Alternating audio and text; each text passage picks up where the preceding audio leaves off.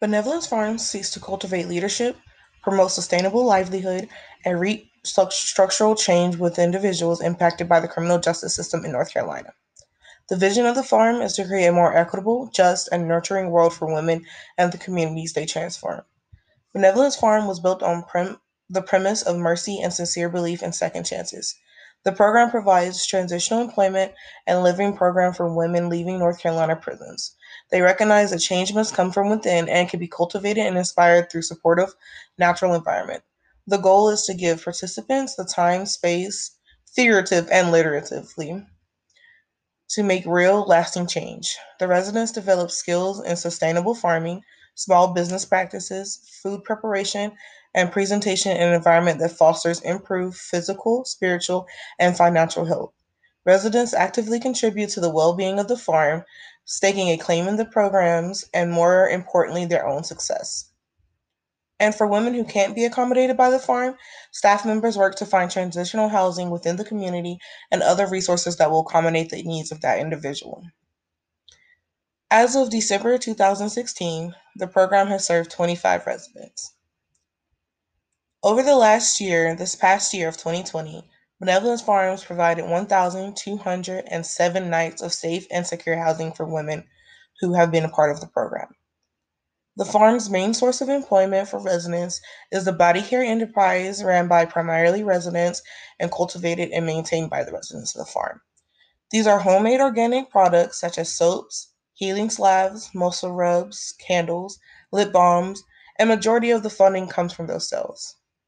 The other funding primarily comes from community donations, grants, and even projects put on by the Human for Kindness Foundation.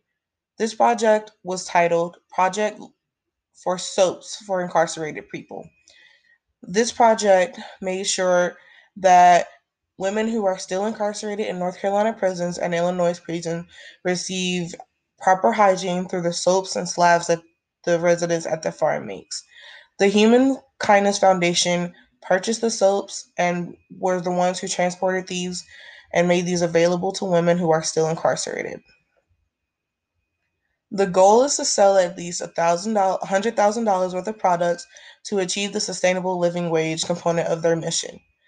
So that means in this coming up year, 2021, the farm plans to sell at least $100,000 worth of products. So that can be the achievable living wage that the residents will earn based on the work that they do and maintain by the farm. I plan to interview the farm enterprise manager, who is Jen Grimmett. Jen facilitates the work aspects of the farm. So things such as what is being grown, what is produced, what is being cultivated, everything that's being sustained or produced by the farm goes through Jen. But however, the residents actually do the work to help maintain the farms and produce the products. So while she ensures that the products and plants are planted, the residents actually are the ones who are cultivating the plants, who are growing them, who are sustaining these plants. She also helps to ensure a safe work environment free of bias, and she holds a deep understanding of how each resident's workability is compatible with the farm's workability. She understands the needs and compatibility of each farm residents that's working there, and she understands them and accepts them for who they are. She helps them not only reach the farm related goals, so goal number of products that they want to make, how many plants they need to plant. However, she helps them also achieve and reach personal related goals, whether that's financial goals, personal development growth, and she helps them and maintain those goals as well.